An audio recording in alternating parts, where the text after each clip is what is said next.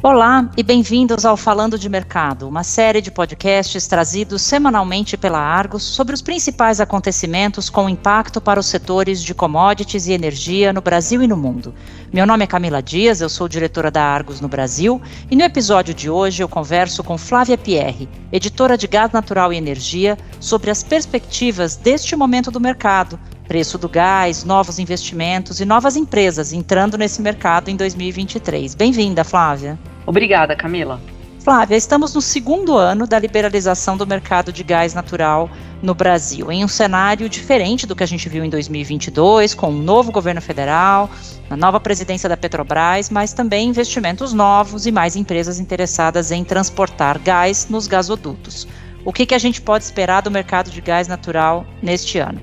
Camila, em 2022, vivíamos a expectativa de como o mercado iria se comportar após a abertura, com os primeiros contratos de suprimento de gás firmados com as empresas que não a Petrobras. Tudo era uma grande novidade, inclusive a faixa de preço que seria praticado por aquele gás. De lá para cá, bastante coisa aconteceu. E olha, tá aí uma coisa que a gente não pode dizer sobre o mercado de gás natural brasileiro, é que ele é pouco movimentado.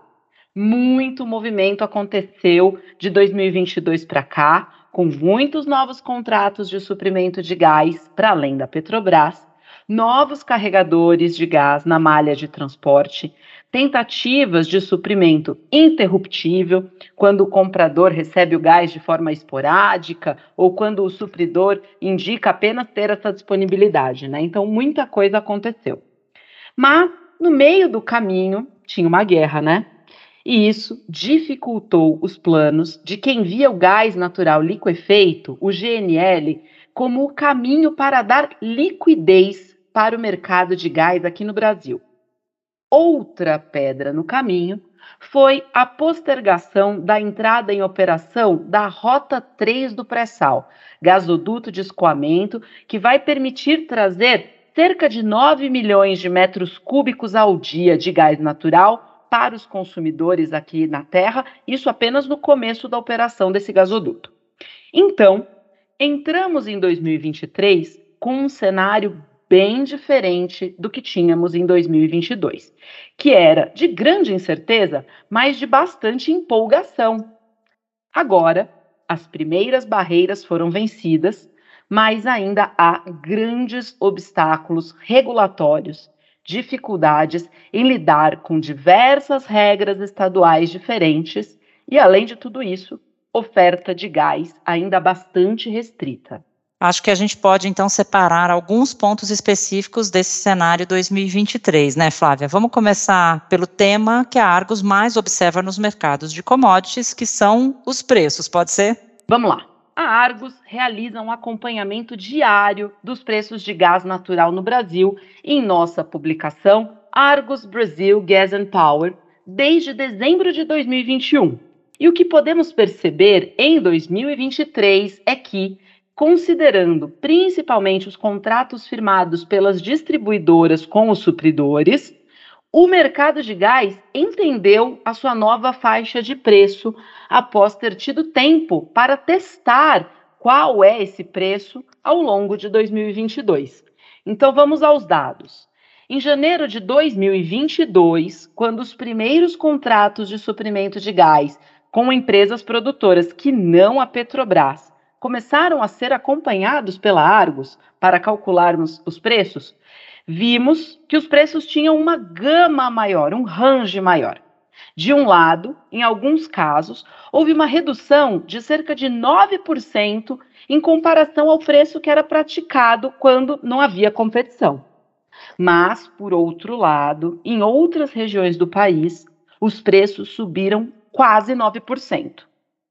Ao longo de 2022, isso foi se ajustando e a oferta e a demanda se acomodando em um novo ponto de precificação. Em 2023, quando os novos contratos com início em janeiro de 2023 foram computados pela Argos, vimos que os preços variaram bem menos, com cerca de apenas 1% para cima ou para baixo. com a Europa tendo ajustado seus estoques de gás e atravessado a parte mais rigorosa do inverno entre 22 e 23, o preço do petróleo cru e gás no mundo voltou a patamares mais baixos do que a gente viu ao longo de 22. E isso resultou em preços para os contratos de gás no Brasil quase 15% menores do que o preço médio que apuramos ao longo de 2022 para o gás aqui no Brasil. Percebemos, então, que os supridores compreenderam o preço de oportunidade e que distribuidores conseguiram buscar outras opções de suprimento. Flávia, é interessante ver um mercado novo se encontrando, né, se achando nesse novo cenário. Você poderia listar para a gente alguns fatores que vão ajudar a determinar os preços do gás ao longo desse ano? Olha só, Camila, ainda não temos um mercado de fato competitivo e aberto. O mundo do gás natural está buscando novos espaços, novas oportunidades e tentando acessar nova oferta, novos agentes e desenvolver essas oportunidades de negócios. Afinal, a nossa sociedade ainda vai precisar de gás natural por várias décadas. E ainda hoje, mesmo que não estejamos precisando de gás natural para a geração de eletricidade, já que este ano choveu bastante, as hidrelétricas estão gerando muita eletricidade no Brasil, alguns setores da indústria têm o gás como a sua mais importante matéria-prima ou combustível para gerar calor. Esses são os casos de setores da indústria química, de fertilizantes ou ceramistas e vidreiros.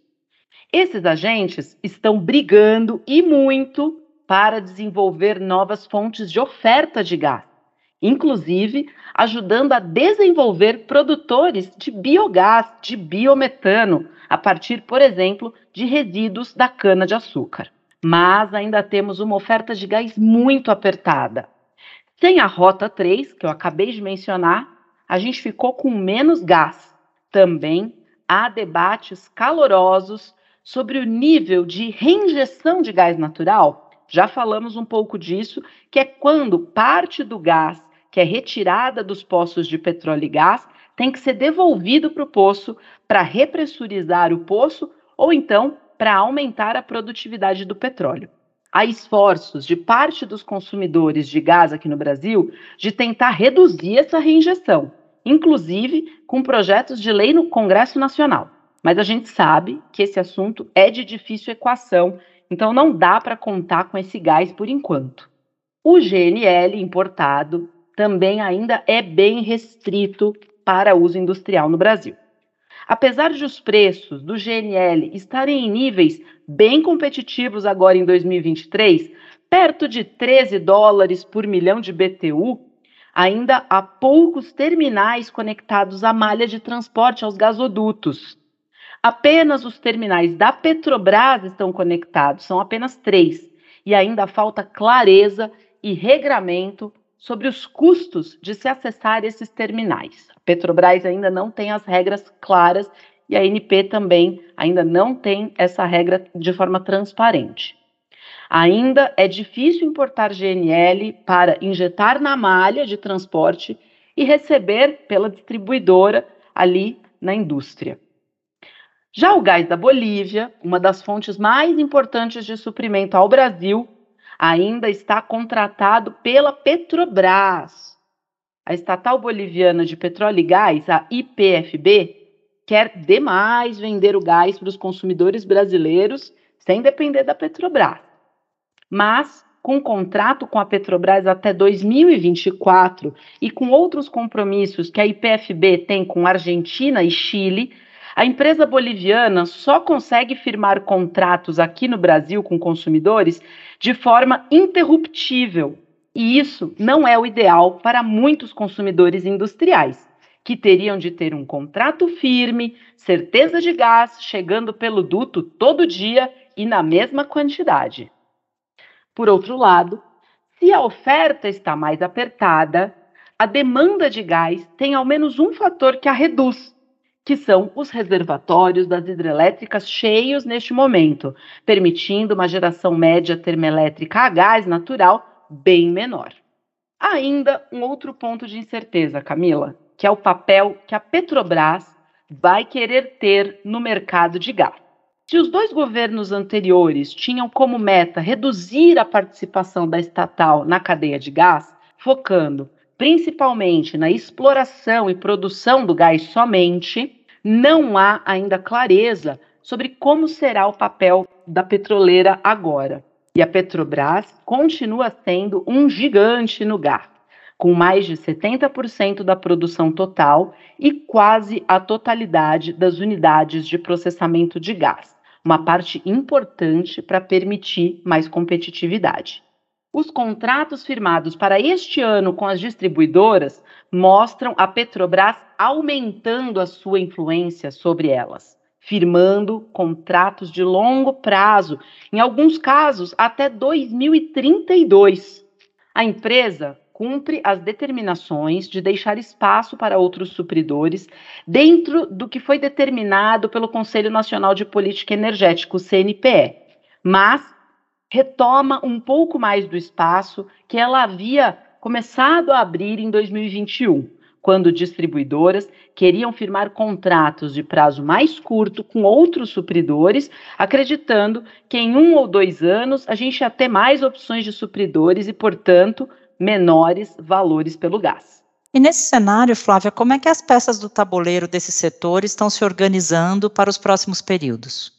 Como eu disse, Camila, quem precisa de gás ou quem tem o gás natural como seu principal negócio não está parado, não. E vemos muitas empresas buscando espaços, lutando por mais transparência, tentando contornar as dificuldades e criar possibilidades. Vemos empresas tentando mudar sua relação com as distribuidoras locais de gás para poder comprar esse gás em contratos interruptíveis ou operações spot com o fornecedor que quiser. E um sinal disso é o aumento do número de empresas que firmaram contratos com as empresas de transporte de gás, a TAG, a NTS e a TBG. 23 empresas se inscreveram para poder carregar gás nos gasodutos neste ano, um aumento perante as 11 empresas que tinham essa posição no começo de 2022. Então, veja, mais do que dobramos a quantidade de empresas que querem entrar nesse negócio.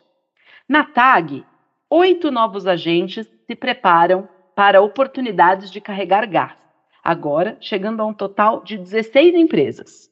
Além disso, 6 empresas já assinaram o contrato master, que permite que elas venham a contratar a capacidade nos dutos e estão ali esperando essa oportunidade chegar. Na TBG, o portfólio de carregadores aumentou de apenas 3 no começo do ano passado para atualmente 9 empresas. E 13 estão prontas para comprar capacidade já com o contrato master assinado. Na NTS, o portfólio de carregadores ainda é de 13 empresas, contra somente uma no começo de 22. E outras 5 empresas estão prontas para começar a transportar gás. Neste ponto do mercado de gás, os transportadores também estão trabalhando para contornar dificuldades e acelerar esse processo. A TAG e a NTS ainda aguardam que a agência reguladora, a ANP, aprove chamadas públicas de acesso à capacidade de forma firme, ou seja, com aquele espaço garantido para os carregadores todos os dias do ano. Sem essa chamada, tais empresas estão tentando contornar, abrindo ofertas interruptíveis e permitindo o acesso, mesmo que não seja firme o ano inteiro, todos os dias do ano. Isso está longe de ser o ideal e ainda gera inseguranças, mas é uma forma de fazer o mercado de gás andar. Criatividade e esforços são a chave dos novos mercados, com certeza, né, Flávia? Pois é, Camila. E além disso, os grupos que atuam na parte de infraestrutura para a indústria do gás também não estão parados, aproveitando que em 2023 é um ano ainda de ajustes do mercado livre, de preparação para novos negócios e para dar tração à liquidez. Um exemplo é a NTS, que está fazendo investimentos para aumentar a capacidade de transporte esperada para os próximos anos E ainda deve mudar de direção essa capacidade de transporte, com possível redução nos volumes importados da Bolívia e aumento dos volumes que chegam da costa marítima brasileira, do pré-sal. Este ano, eles já devem dar os primeiros passos para a construção de uma nova unidade de compressão de gás no Rio de Janeiro e se preparam para a construção de uma segunda linha de gasodutos de 300 quilômetros ligando o Rio de Janeiro a São Paulo, que deve ficar pronta até 2030. Também vemos neste ano os terminais de GNL que estão em construção ou já planejados, retomando as obras. Há pelo menos 4 terminais de GNL que estão nesse ponto no Brasil e que devem entrar em operação no final deste ano e ao longo do ano que vem. Além disso, 2 terminais de GNL que já estão em operação, o Gás Natural Açu, no Rio de Janeiro, e o Porto de Sergipe, em Sergipe, devem ser conectados ao grid de transporte. Isso significa que logo mais, quando essas ligações estiverem prontas, consumidores poderão comprar GNL em qualquer parte do mundo, importar ao Brasil e trazer para esses terminais e aí sim, injetarem na malha de transporte, receber o gás através da sua distribuidora. Tudo isso, Camila, mostra a dinâmica desse novo mercado. E a Argos está aqui, presente, trabalhando para oferecer a esses agentes informações e preços que tragam mais transparência e ajudem a dar liquidez a esse mercado. Esse é o nosso trabalho, né, Flávia? Muito obrigada por mais uma participação no Falando de Mercado. Esse e os demais episódios do nosso podcast em português estão disponíveis no site da Argos em www.argosmedia.com/falando-de-mercado. Visite a página para seguir acompanhando os acontecimentos que pautam os mercados globais de commodities e entender os seus desdobramentos no Brasil e na América Latina. Voltaremos em breve com mais uma edição do Falando de Mercado. Até logo!